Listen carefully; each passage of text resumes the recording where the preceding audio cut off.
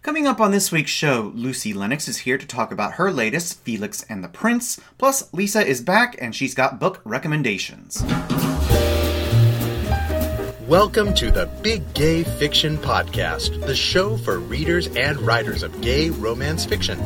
If you can read it, write it, watch it, or listen to it, these two guys are going to talk about it. Now, here are your hosts, Jeff Adams and Will Knaus. Welcome to episode 124 of Jeff and Will's Big Gay Fiction Podcast. I'm Jeff from JeffAdamsWrites.com. And I am Will from WillKnaus.com. This week's episode is brought to you in part by listeners. Just like you, we will have more information, as always, on how you can help support this show in just a few moments. Welcome back, everyone. We hope you had a terrific week and got some great reading done. We've been busy. Along with the rest of the world, we've been watching some Olympics. But what else has been going on in your life, sir? In my life? Well, work last week was honestly some hell. Yeah, it was pretty bad. It was a little messed up. It was a little crazy town, but that's behind us now, which is good. There was some writing on Winger 4 that happened. On Friday, the edits came in from Harmony Inc. for the first round on Winger 2, which is called Schooled.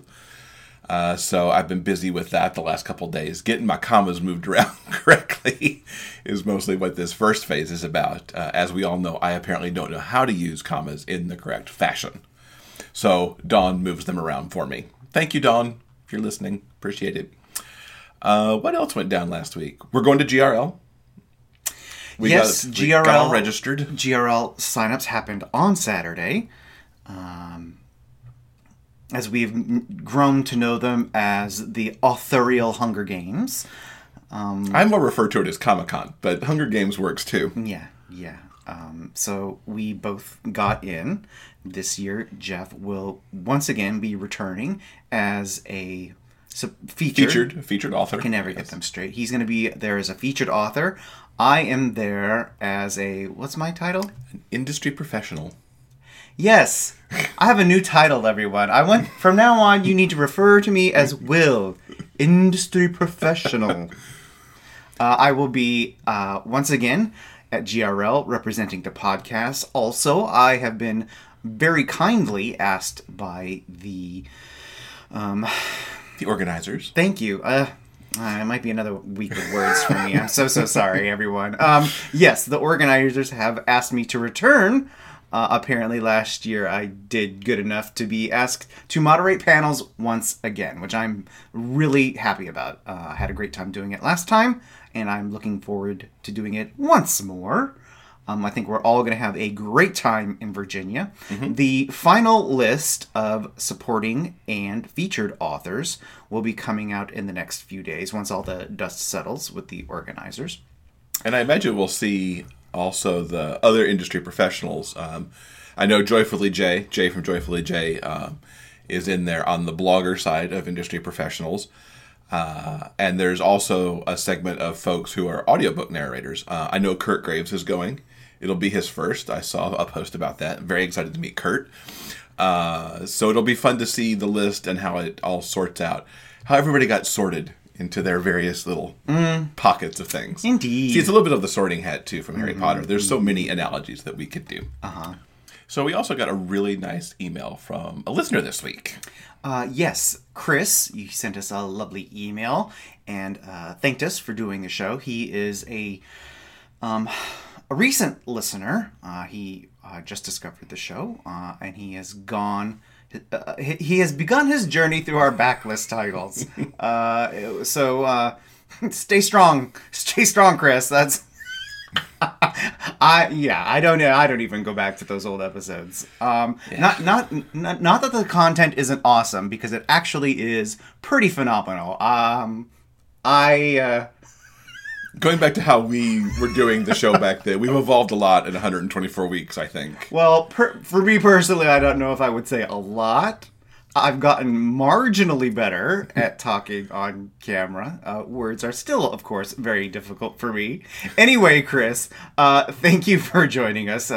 He also mentioned in his quick email his love for gay romance fiction and how Patricia Nell Warren got him reading down that particular path. Patricia Nell Warren has been essentially a gateway drug for an awful lot of us. So, yes, thank you, Chris, for your very kind words. Yes, and Chris, do your best to get your husband to come on board, too. It's lovely over here in the gay romance area. Come in, the water is fine. We mentioned Olympics. We have been watching a lot of Olympics. The skating this week was really exceptional to watch the men's individual. Adam Rippon was, not only do I think he delivered excellent performances, but his passion for the Olympics and his sheer emotion on things, and him out there just being himself was wonderful to see. I don't know that Andrea Joyce will ever be the same after interviewing Adam, because he always had some very interesting quips that I think some of us are still wondering what he was trying to say in the first place. And Gus Kenworthy, NBC very much embraced everything about Gus. He's been a face of the games. His boyfriend was there. We got to see them kiss on camera Saturday night. They did not shy away from his boisterous parents and fans who were there with the rainbow flags. He competed not as well as he wanted. He was hurt. He broke his thumb and had a hematoma, and the poor guy just kind of got beat up in South Korea. But he skis his second event, qualifies on Monday, and I believe finals for that are on Wednesday. So we hope Gus can still perhaps pull out a medal. Mm-hmm. What have you thought of the Olympics so far? If anything, Pyeongchang has proven something that we've always known, is that representation matters. As you said, Adam has been, from the very moment he stepped onto Olympic ice, he has been 100% genuine, 100% himself, and I don't think he could have done it any other way. Mm-hmm. Congratulations to him, although he placed 10th in the individual skate. He did go away with a bronze medal from the team competition. Yes. And for all the haters who, it's so frustrating, it makes me so very mad, who were trashing Adam, not necessarily because he was gay, but because he's gotten so much media coverage, despite the fact that he was never really in medal contention. They're just throwing their hands up in the air and going, why? You know what? I'll tell you why. It's because, you know what? He came in 10th. Do you understand what that means? That means he is in the top, 1/10 of 1 percentile of people in his sport on the entire planet. He's the very best at what he does, and he deserves all the accolades that he has received in the past week. Absolutely. It's actually really funny and very, very endearing. Celebrities have embraced Adam and his truthfulness. Let's see who. Reese Witherspoon is a fan. Britney Spears is a fan, and even recently, Sally Field's son. Adam is his gay crush. So, like any good mom will do, Sally Field is taken to social media in order to arrange something for Sam and Adam. It's utterly hilarious and absolutely wonderful. So kudos to everything that Adam has accomplished. Also, what Gus has been able to accomplish in his time in Korea. Like you said, he is essentially one of the important faces of the games. Mm-hmm. There's the wonderful Olympic mom commercial that he did with his mom. There is the incredibly sexy Head and Shoulders shower commercial where he literally waves the rainbow flag in that commercial. Yeah. And like you said, I don't think there are really any words. I think you could actually literally do a sociology dissertation on what representation has meant from these two remarkable American athletes. They're incredible. One of the things that I've loved hearing about Adam's social media, and it seems a little silly on the surface, but Elmo tweeted at him. Elmo's official, Sesame Street Children's Television Workshop Twitter account tweeted at Adam, mentioned that he's Elmo's friend, wished him all the best. And that kind of representation where young people can see Elmo calling out Adam, who might be like them, is so important. And frankly, for the people who hate that, I love that Elmo did that because it just pisses them off that this character that their kids watch on Sesame Street could even possibly, oh my God, do such a thing. So I like that. I like the what it sends to the kids, and I like that it just jabs at the hater parents. So there's my take on that. Go Elmo. So an interesting thing that came out this week is called Book to Pod. And this is a new service that allows authors to choose to upload their books to this service, have them turned into text-to-speech, and have it all slice and dice up into some very nice podcast episodes. So it's essentially an audiobook that the computer is reading that breaks itself up into how many ever episodes, whether they're broken by chapter or by scene. That's up to the author, how the book is sliced up. It gets professionally produced with music and artwork, and it can be hosted. And at the end of the day, you end up with all these audio files that, even if you choose a hosted solution, only cost about $1,000, which is far less than most audiobook production would turn out to be. They seem to be very careful to not indicate that this is a replacement for an audiobook, as it does make podcast episodes, which you're most likely as an author going to distribute for free. We've sampled the voices. I've actually put through the test drive function 1,300 characters, which is a really tiny portion of a page, of my book, Dancing for Him. I'm going to put this up on the show notes page of this week's episode and invite everyone to go take a listen. I deliberately tried to find a piece of the story where the main character's feeling some thoughts about this guy that he's looking at, and where there's a little bit of dialogue to kind of piece together how you might think it would work if it was an audiobook. And we'd really like to hear from you, our lovely audience, what you would think of listening to a book with a computer-generated voice. It's very much like if you have your, at least if for those of you who have Macs, have your Mac read something to you off the screen. It's an interesting concept to get work out there for free. It's a good discoverability channel. It seems like it'd be a good channel for a lot of things. What was your take on this announcement? And would you listen to a book this way if you could also read it? Because I know you read along with your audios. I think Book to Pod is actually a really interesting concept, and I think it's frankly a very interesting opportunity for authors. It's a really terrific discoverability tool. It's another way to get your work out there. So I am 100% all for that. I would like to save our thoughts for what we think of this particular audio sample until we hear back from you, our listeners. So please go to the show notes page for this episode, listen to the sample of Jeff's book, Dancing for Him, and then drop us a note, give us a comment, and tell us what you think if you would listen to an entire book read by a computer. Yeah, and have it split up over podcast episodes. Mm-hmm. So you may not be able to binge it depending on how the author chose to release it. Mm-hmm. Let us know. We really want to hear from you. You. Speaking of you, our wonderful listeners, I want to take a quick moment to mention Patreon. Now, you can help support the Big Gay Fiction Podcast with a monthly pledge through Patreon for as little as 25%.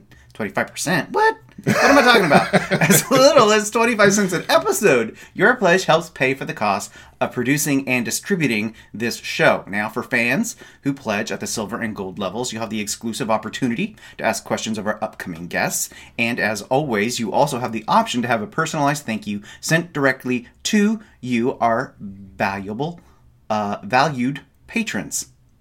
Yes. So now, any month that we have pledges that cover our monthly production costs, we will produce a special bonus episode. Now, as we recently mentioned, we're going to be moving in the month of March. So the bonus episode for March will be put on hold. We're going to come up with something at a later date. To kind of fill that gap. Something special. There will be something special to make up for our move month. Yes. So, no, as always, to learn more, all you need to do is go to patreon.com/biggayfictionpodcast. That is patreon.com/biggayfictionpodcast. Yes. Now, this past week, I got to talk to Lisa from The Novel Approach, and we have some great book recommendations from her, so check this out.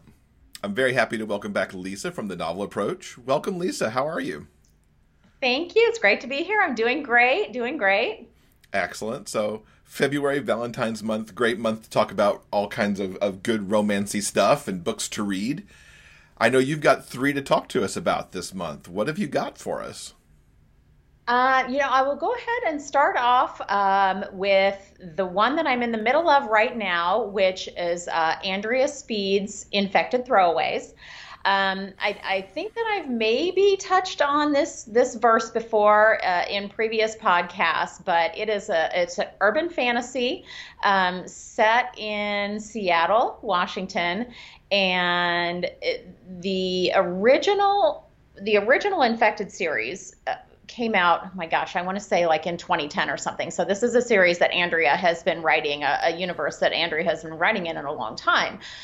For a long time. So we had in the original Infected series was centered a lot around the paranormal shifters in the air in this verse, but it was also all wrapped around in a variety of mysteries. Roan is a lion shifter, the only one of his kind. He was born with the virus as opposed to having been infected by it.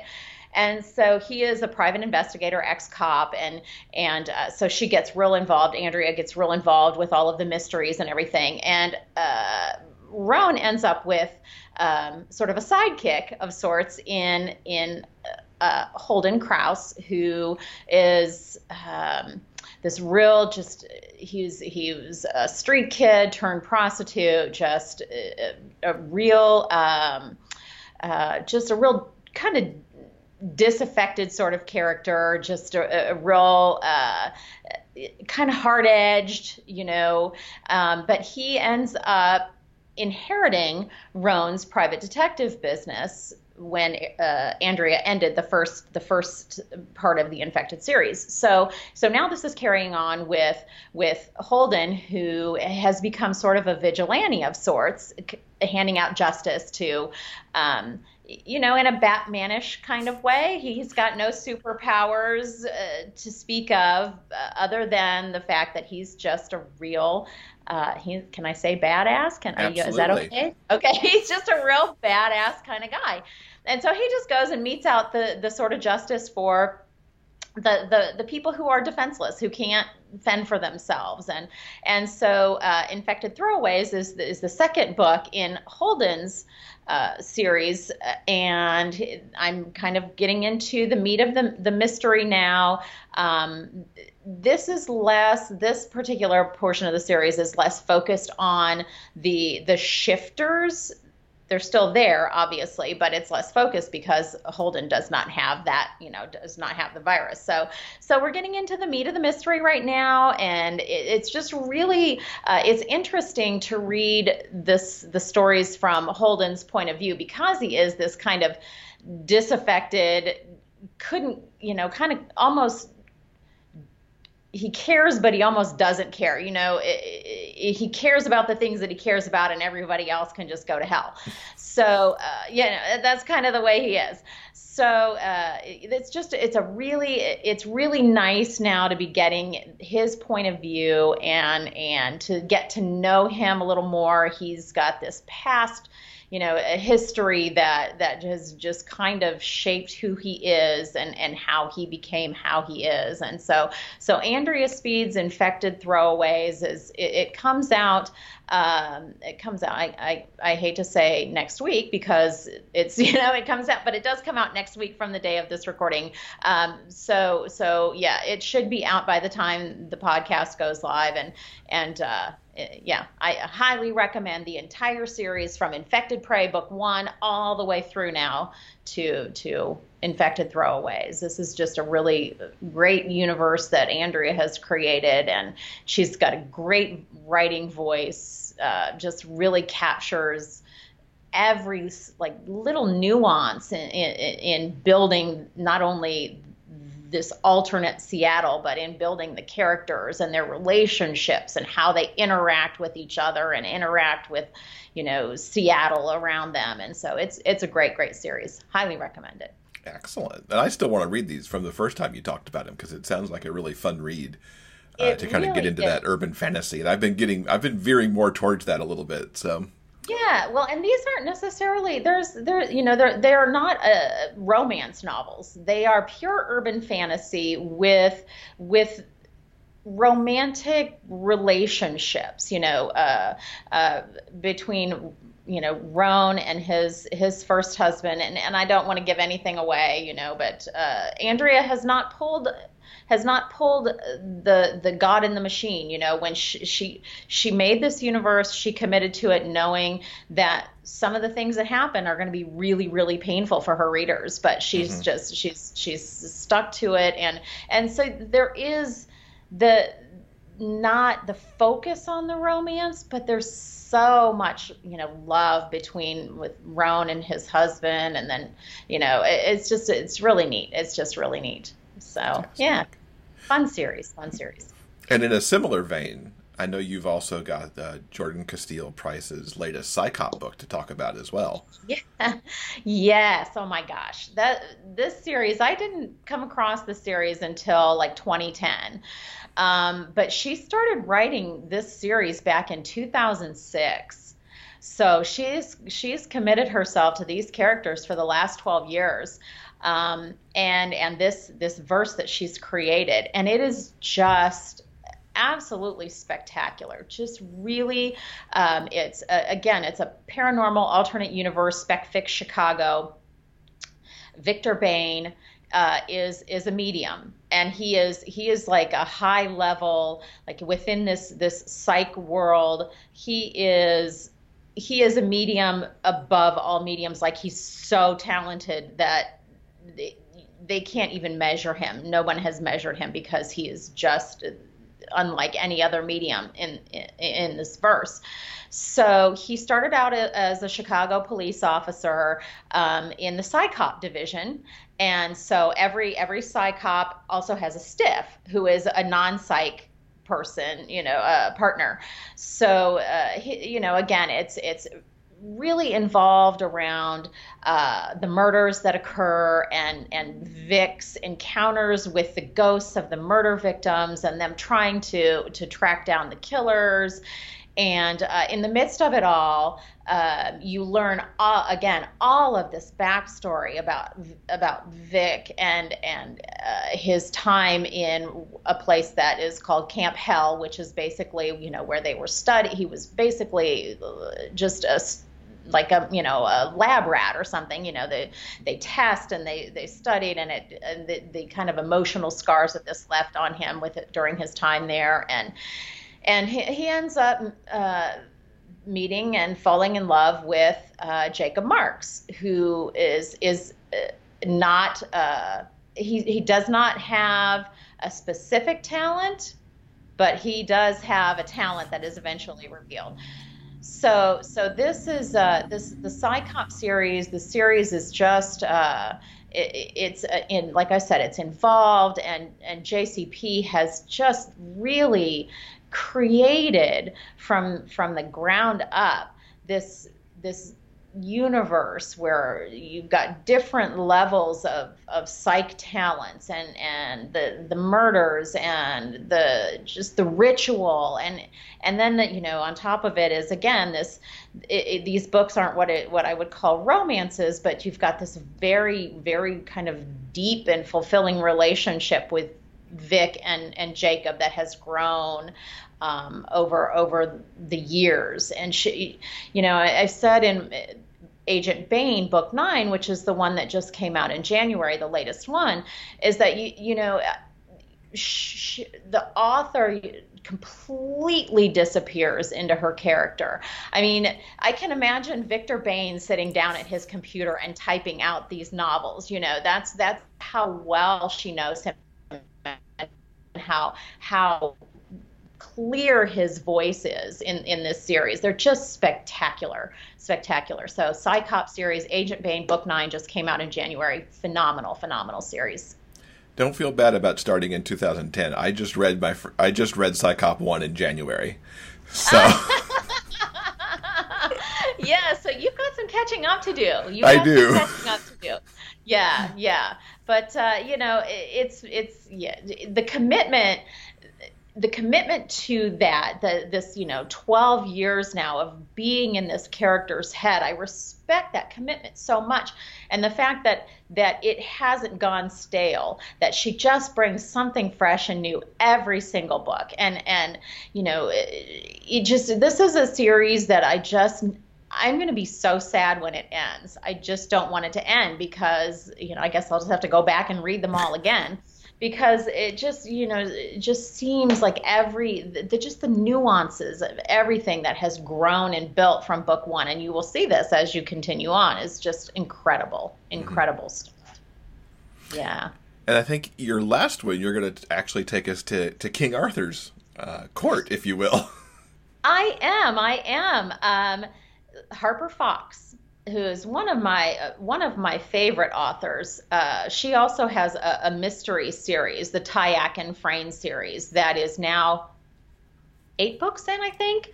That is just unbelievable. But she has started a trilogy, an Arthurian Legends trilogy: King Arthur, Lancelot, Guinevere, Merlin, and it is 2 books in now. The second book, Dragon's Tale, was just released recently, and it is really, really incredible fantasy. I think that pretty much what I know about Arthur was learned in Holy Grail, Monty Python and the Holy Grail, I mean, I know just the Hollywoodized, versions and all the iterations that have come out through various movies. I know about, King Arthur and the Round Table and the Knights of the Round Table and the Search of the Holy Grail and the Lancelot Guinevere affair. And I know the very basics of it. But when you're reading these books, Arthur Fox, again, she writes with such an authoritative voice that I don't even question the veracity of what she's written, because she just writes it in such a way, and all the little subtle details woven in, like Old King Cole, the nursery rhyme of Old King Cole, and she's got Old King Cole as a character in the second book, and so it's real interesting. Of course, Arthur and Lancelot have their relationship, but now Guinevere was just introduced in this last book in such a way that made me go, what? Because it was so creative and so neat. So I'm real interested to see how this trilogy is going to end, and I believe that the next one comes out, if I'm not mistaken, in March. So we don't have too long to wait for the third book in the trilogy, but it's just really stunning. She has such a way of painting word pictures. So you're reading and you're picturing all of the scenes and everything, the dragons and everything in your imagination. And she just has such a great way of writing to evoke, the senses in more than just your sight of the words on the page. She just really has this way of painting word pictures to the point where you feel like you're kind of just immersed, and the next thing you know, you look up and you go, oh gosh, yeah, here I'm in the real world. After you feel like you've been, traveling through medieval England. So it's very cool. So Harper Fox's Arthur, the Legends of Arthur trilogy is amazing. Yeah. I'm going to have to look that up, because one of my favorite movies is Excalibur from somewhere in the 80s, I think it was. Maybe even early 80s. And that was kind of like my big introduction to King Arthur and everything. And And I played D&D for years, so I love some medieval stuff. So I'm glad you brought this one up. Yeah, well, and there's such a romance about the legends just themselves, of the knights in shining armor slaying, it's such a great mythology to have, to be able to kind of riff off of and put your own stamp on, and so that's kind of what she's doing, is just putting her own stamp on those legends, and it's really brilliant, just beautiful. Fantastic. Well, thank you so much for bringing these 3 books to us, and we will look to have you here again in a couple of months to give us some good spring reads. Yes, that sounds great. I've got some that I'm looking forward to that are going to be coming out by then. So, yeah, excellent. In The Hockey Player's Heart, the feel-good gay romance by Jeff Adams and Will Knaus, hockey star Caleb Carter returns to his hometown to recover from an injury. He never expects to run into his one-time crush at a grade school fundraiser. Seeing Aaron Price hits him hard, like being checked into the boards. The attraction is still there, even after all these years, and Caleb decides to make a play for the school teacher. You miss 100% of the shots you never take, right? Aaron has been burned by love before, and can't imagine what a celebrity like Caleb could possibly see in a guy like him. Their differences are just too great. But as Aaron spends more time with Caleb, he begins to wonder if he might have what it takes to win the hockey player's heart. Get The Hockey Player's Heart at dreamspinnerpress.com, Amazon.com, and other online book retailers.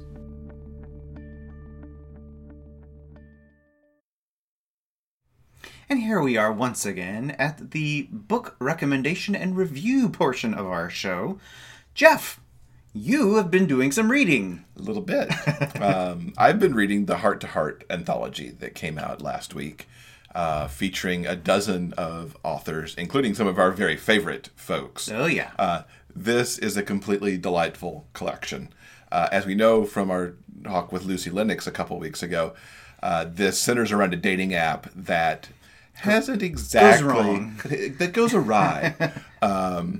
And sets up some wildly crazy couples who you would not expect. These are all about really opposite attract stories.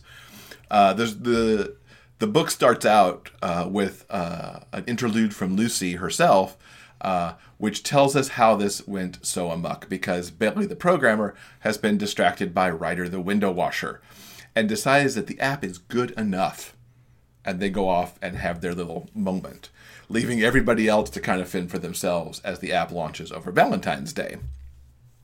Now, frankly, all the stories here are utter delights. They're little nuggets of just the best things of these individual couples getting together and sticking it out through those moments of like, why am I with this person? How did this just happen? And then getting to some really good, either usually happy for now. Let's just be serious. These are almost all first date stories, maybe getting into the second date. So you don't know that you can project forever, but at least as these stories end, all of these people are in a really good spot. To call out a few of my favorites, which include Lucy's opening interlude and then the aftermath of what happens to Bailey after all this goes awry. Chris Owens, the criminal, and the sommelier. You can just imagine how all that fits together. But really, two things I loved here was Felipe kind of diving into Angelo's past and just falling down an internet rabbit hole of finding out who this guy is, what his past is, and the crimes he may or may not have committed, and the fan clubs that he has. Really good stuff there. And how Angelo kind of nudged him into embracing adventure was also just a darling bit of the story. Haley Turner's the superhero and the NSA agent. The story's epilogue here just melted my heart. And just, it was, all the feels. And The Event Planner and the Electrician by Poppy Dennison. This is one of those where you can just, just the title itself tells you you've got this party planner with the stereotypes that go with a party planner that get planted in your head, and the very blue-collar electrician that gets planted in your head. And then Poppy just turns all this into some awesomeness as these two get together. And there's a May-December aspect in this story, too, that was really delightful, as I've been gravitating in some ways more towards May-December, possibly as I myself approach 50. So that all really worked for me. Remember that this anthology is benefiting some really great charities, including the Trevor Project. It's highly worth, I think, for you to go pick it up, whether you buy it on Amazon straight out or you read it as part of your Kindle Unlimited subscription if you have one. All the proceeds go to three great charities. Go pick this up before it goes away, because it is limited time, and I don't think any of us know when that time is. They could just turn it off whenever they want. So give some money to some great charities and read some awesome stories. Mm-hmm. The Heart to Heart anthology, pick it up today. Also, we want to talk about Felix and the Prince. This is the second book in Lucy Lennox's brand new series. As you can tell from the title, Felix and the Prince is an undercover prince story. So if that is your particular reader catnip, we both highly recommend this story. It's Oh, yeah. freaking awesome. And even if secret prince stories aren't your thing, still, check this book out. It's really damn good. We essentially listened to this book in its entirety on our trips back and forth to Sacramento when we were doing some house hunting. A quick shout out to Michael Pauly, who read this particular book. He actually reads, I believe, all of Lucy's books. I think so. He's a remarkable talent and did a terrific job on this particular book. So, really quickly, we want to cover what Felix and the Prince is all about. It's about a nice guy named Felix. He is working on his dissertation about stained glass, which seems like utterly random and out of nowhere, but he is really passionate about stained glass. So what he does is he goes to this legendary castle, Gadley Castle. It's famous for its stained glass. It's sort of like out there in the middle of nowhere, like I believe it's like in the middle of the North Sea. I think so. So he goes to this castle to specifically study its stained glass, and he ends up at the sharing his time there with a prickly representative of the government, a guy named Leor. And of course they butt heads at first. But then they end up butting other things. Well done. Sorry, that was really, really bad.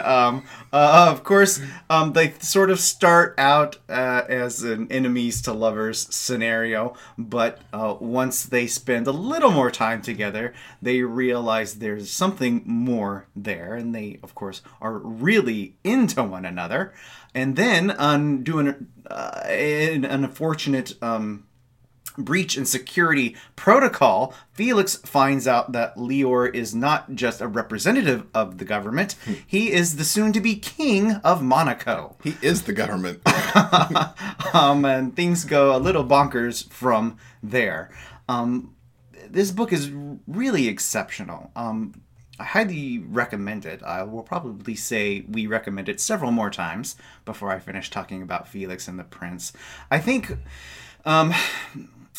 and the sort of discovery that Leor is a prince is really only actually the halfway point of the book. There's like a whole lot of other complications that go on. Things that deal with each of their, background, whether Leor is actually going to accept, because of a family scandal, he's being forced into the throne, and there's a question if he even really wants to do that, and whether he wants to be an out and proud king of country. Also, there's the problem that Felix has with a perfectly legitimate reason for being skittish, being in the public eye, and what dating a king, what that might entail.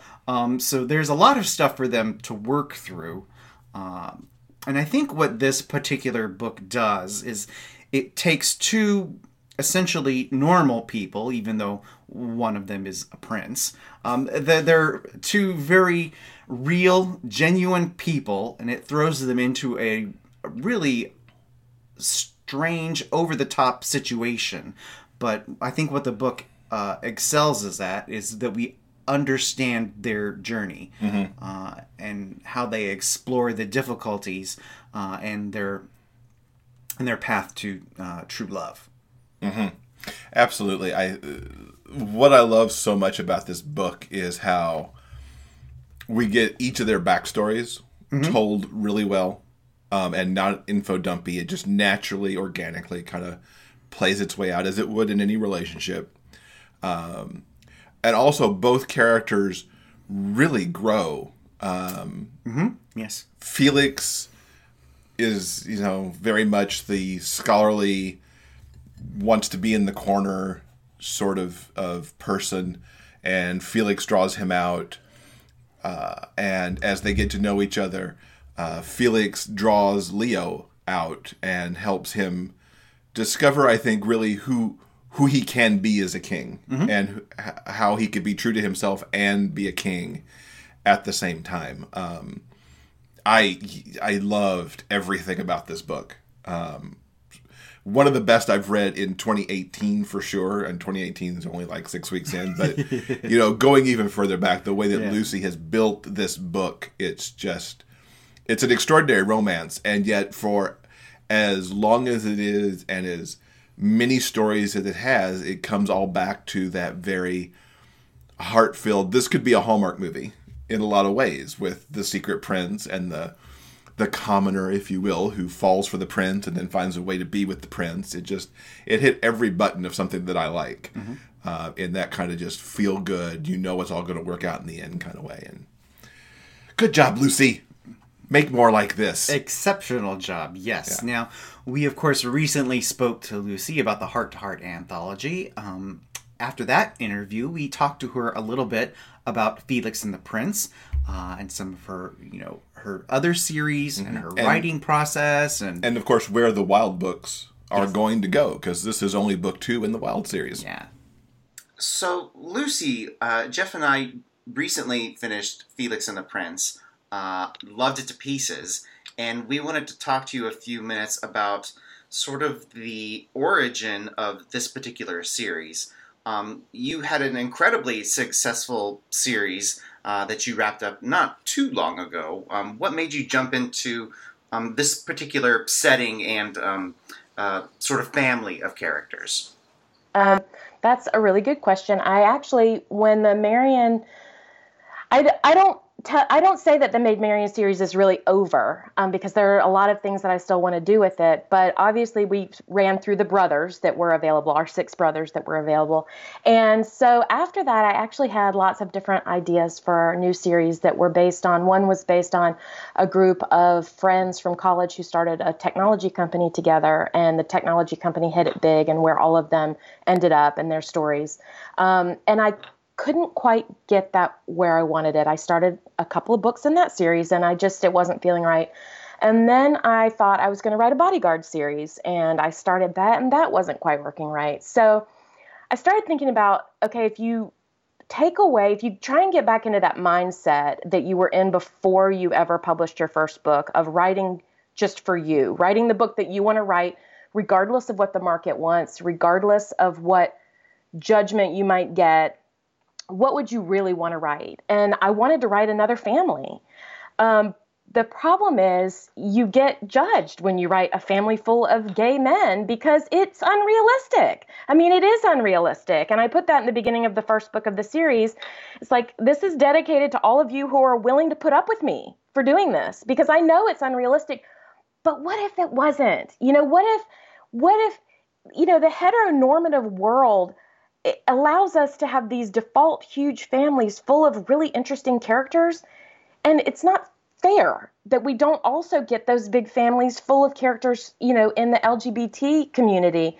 So it was a wish of mine, to be able to explore that some more. And I loved that family aspect in the Maid Marian series, and I wanted to capture some of that magic again, but I wanted to do it in a little bit of a different way. So having said that, obviously I didn't do it in a complete vacuum of not having feedback from my first series, because so much of what people loved about Maid Marian series was the family, the large family, the silliness that comes from a large crazy family. But also a lot of people loved the old ladies, the silly old lady trio. And I never really intended for them to be such a big part of the series, and I never really intended them to be quite so raunchy. But, some characters just do what they want to do, regardless of what the author plans. So I didn't really want to have that same thing. I didn't want to try and recreate the Aunt Tilly trio in the new series. But I did want to explore some of the more serious reactions that came out of having that group, especially Granny and Irene, who were, a senior citizen couple, a gay couple, who were I found it fascinating and I'm going to come back around to my point here in a minute, but I found it fascinating that thinking about when you look at the long lifespan of a gay couple by the time they get to the ages that we're talking about, and how many different periods in our culture's time they've lived through. I mean, obviously, you have the AIDS epidemic. You have, for Grandpa and Doc, who I've introduced in this new series, it goes back to they were born in the 40s. No, they were born in the 30s and 40s. And so there's so much history, so much of how they live their life in regards to their sexuality has had to change over all of these decades as our culture has changed, as our government has changed, as the country's perceptions have changed. And I realized that I wanted to explore that a little bit more. So not the humor side of having this older couple who's gay, but the emotional side of it, the challenges, the coming to terms with how society is shifting, even though the two of you have been in your relationship for a long time. So having said that, when I started this new series, this patriarch couple sort of appeared with Grandpa and Doc. And I realized that I have a huge family, but Grandpa and Doc are at the top of it. And so I'm really looking forward to writing their story as well. So they take a big role in each of the books in terms of being, and you guys and I talked before the interview started about Grandpa and Doc being sort of the mentor to this younger generation, not only showing them the courage to live out loud, the courage to be with who you want to be with, but also that steadfast, committed relationship that some of the wild kids don't have that, like Felix specifically didn't have parents who were married and committed. But he ended up getting raised by Doc and Grandpa, who were that very sort of traditional. I mean, you know, Grandpa was a rancher and Doc was a doctor, and they live in a small town, and they lived on their ranch and in a farmhouse and with a big kitchen and family dinner and making chili and all of these things. So that's kind of what I wanted to explore. So having said that, though, I love tropes. I'm a super tropey reader. I love seeing, you could just see, the book I always use as an example is a book called On the Island, I think. And it's an MF contemporary romance.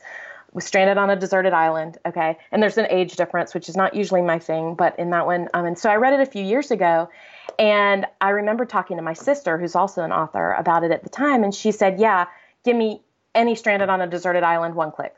I don't need to read the blurb. I don't need to know about the characters. You just tell me there's a couple stranded on a deserted island, and I want it. Will's all about forced proximity. Yes. And enemies to lovers, like you name it. Like for me, stranded in a cabin in Alaska was a big one for me. An airplane crash would also be a big, which I've tried. I've started one of those. They're harder than they look to write. But The Martian also, which I posted about recently. I love The Martian, the book and the movie. And my sister and I were like, you could write 10 more Martians with different versions of Mark Watley's challenges, and we'd read it. So I'm really drawn to those. And so that's where Felix's book came from, the royal, because the MF contemporary romance can go to town on a royal, hidden royal stories. You know, oh, I've always wanted my prince, but we don't have a ton of that in gay romance at all yet. I mean, there are definitely some. So I decided sort of midway through last year, I definitely wanted to write a royal story, and I wrote it. And right before it came out, of course, the Prince Harry and Meghan Markle got engaged. So that was great timing for me because it got everybody excited about it again. And I know that Riley Hart and is it Riley and Christina together have a Prince. I hope I'm not getting that wrong. Have a Prince book coming out, and I know there are a couple of other people. So it's going to be really exciting because they're evergreen tropes. I mean, we're always going to love those stories, but right now it's particularly exciting, I think. So that's how I decided to write the royal romance. And then Facing West, the first book in the series, I knew from Maid Marian of all of the side characters that came out of Maid Marian, the one I wanted to tell his story was Nico, Griff's best friend from Grounding Griffin. And I didn't know what his story was. But when I started thinking about why he ended up on the streets, which is how he met Griff, I had to figure out how he ended up on the streets. And that's where I sort of went into his story. So it's not really, I mean, I guess you could consider it a spin-off, the Forever Wild series of the Maid Marian series, but you don't have to have read Maid Marian at all.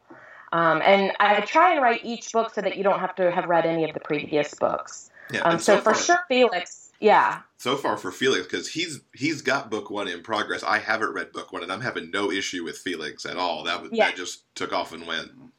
I'm so excited you said you're going to write the story of Grandpa and Doc at some point, because I'm interested in where that is, and I don't think we see that a lot in gay romance, where you'd get the story of how these two men now who are senior citizens started. So I can't wait to see that.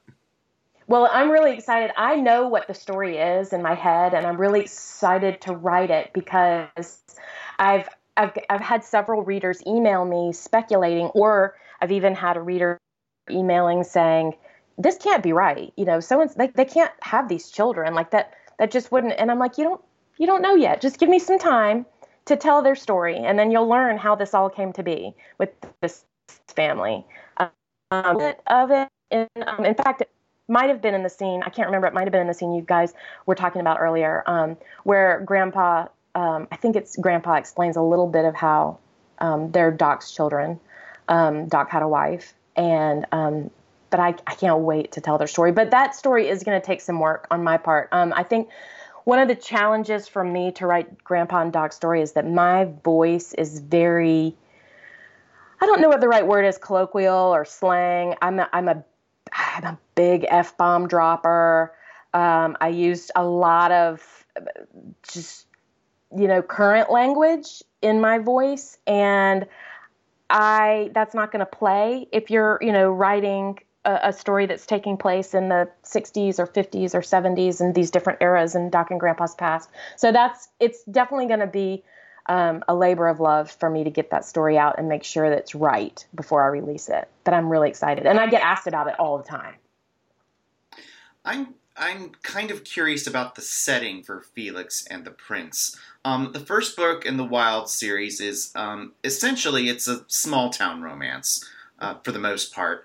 But then Felix and the Prince is set on the other side of the world in this castle in the middle of nowhere, and then they're surrounded by stained glass. It's almost like a gothic fairy tale that they're like living right in the middle of. So I was wondering if what were your thoughts about setting two books in the same series, like in two, incredibly different places? Mm-hmm. That's a really good question, because when I started the Forever Wild series, I really thought that it was going to be set in this small town for the most part. Some of the siblings live in Dallas, and so I knew that if I wanted a more urban, like for instance, if I wanted to write the CEO and his assistant type setup, that might need to be something that happened in a bigger city.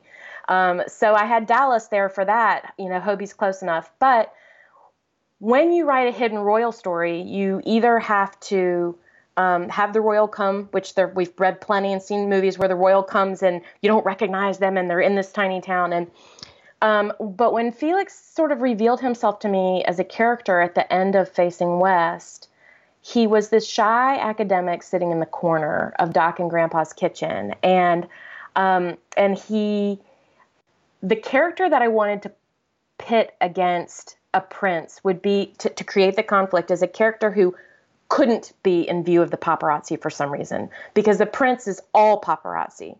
And so in order to keep them apart, I needed a reason why. Otherwise, you fall in love with the prince and you live happily ever after. Yay! Nobody wants to read that book. So I needed it to be somebody who was like, I can't do that. I love you to death, but I can't live in view of the paparazzi. And so what would cause him to be that way? And number one, he's super shy. He's an academic. But then we find out that his mother is this sort of selfish, megastar who abandoned him to pursue her Hollywood career, and sort of trots him out whenever she has a movie release because it makes her seem a little bit more approachable to the media, maybe. And so that's when I realized that, wow, if he is in the process of running away, actively running away from the paparazzi when he meets the prince, that sets up that conflict because he's hiding in in a real world version of one of his textbooks, and by going to that castle in pursuit of the stained glass knowledge. And so he can have this little temporary fairy tale while he's there, but then what happens?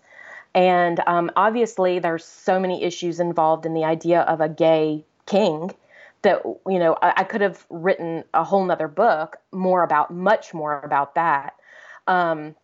But again, those are some of the decisions that you have to make along the way when you remind yourself, okay, I'm not writing a treatise about gay royalty. I'm writing a romance novel, and this story is about these two people. And, but yeah, I mean, the stained glass thing, I can't even remember where I wanted him to be super geeky, something really, archaic almost, that not only was his nose in a textbook, but they were dusty old textbooks, like not on a computer, but that he was like in a cubicle in the back of some ancient library studying something archaic.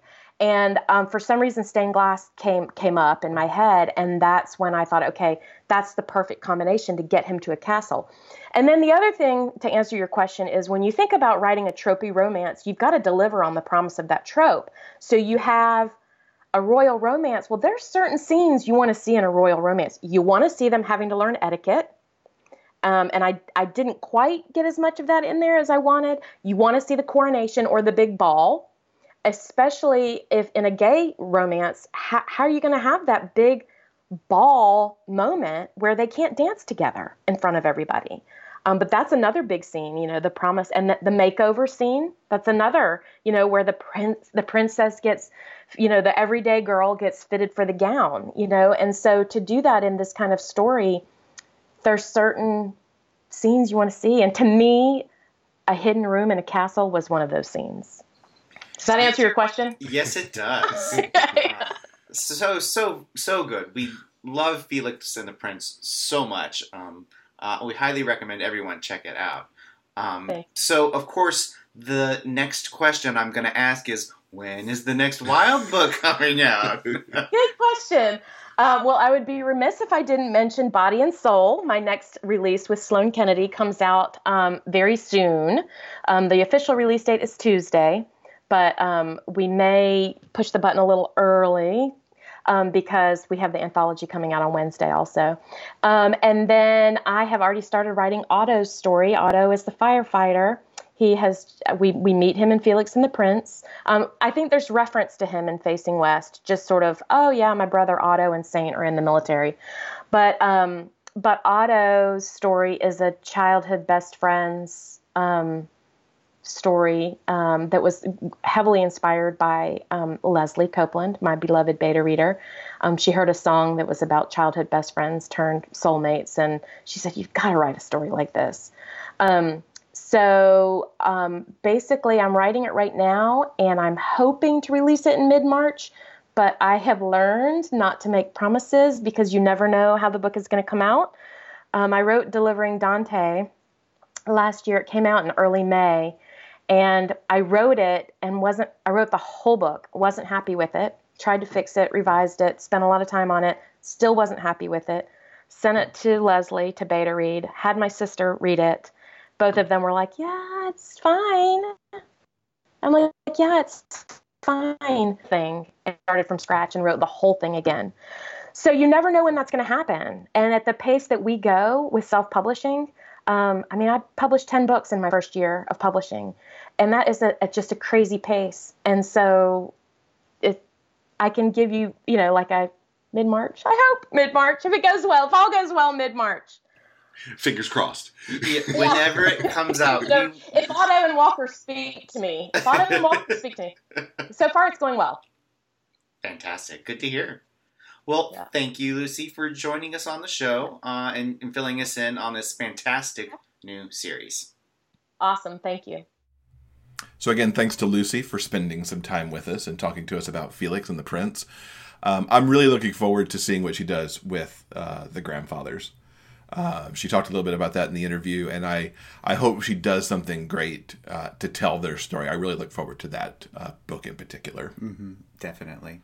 So, guys, I think that'll do it for this week's episode. We hope you will come back and join us next week for episode 125. Poppy Dennison is penciled in. She's on the schedule, and she's going to come talk about her brand new series, The Bartlett Boys. Also, she's going to give us the down low, hopefully, on... Yeah.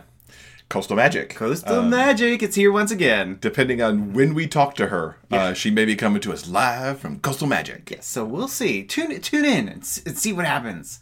We don't even know. That's right. It's a mystery right now. So, guys, remember, no matter where life takes you, the journey will always be sweeter when you have a book. Until next time, please keep turning those pages and keep reading. For detailed show notes and the complete episode backlist, go to biggayfictionpodcast.com. New episodes are available every Monday on all major podcast distributors and YouTube. Thanks for listening. We'll see you next week.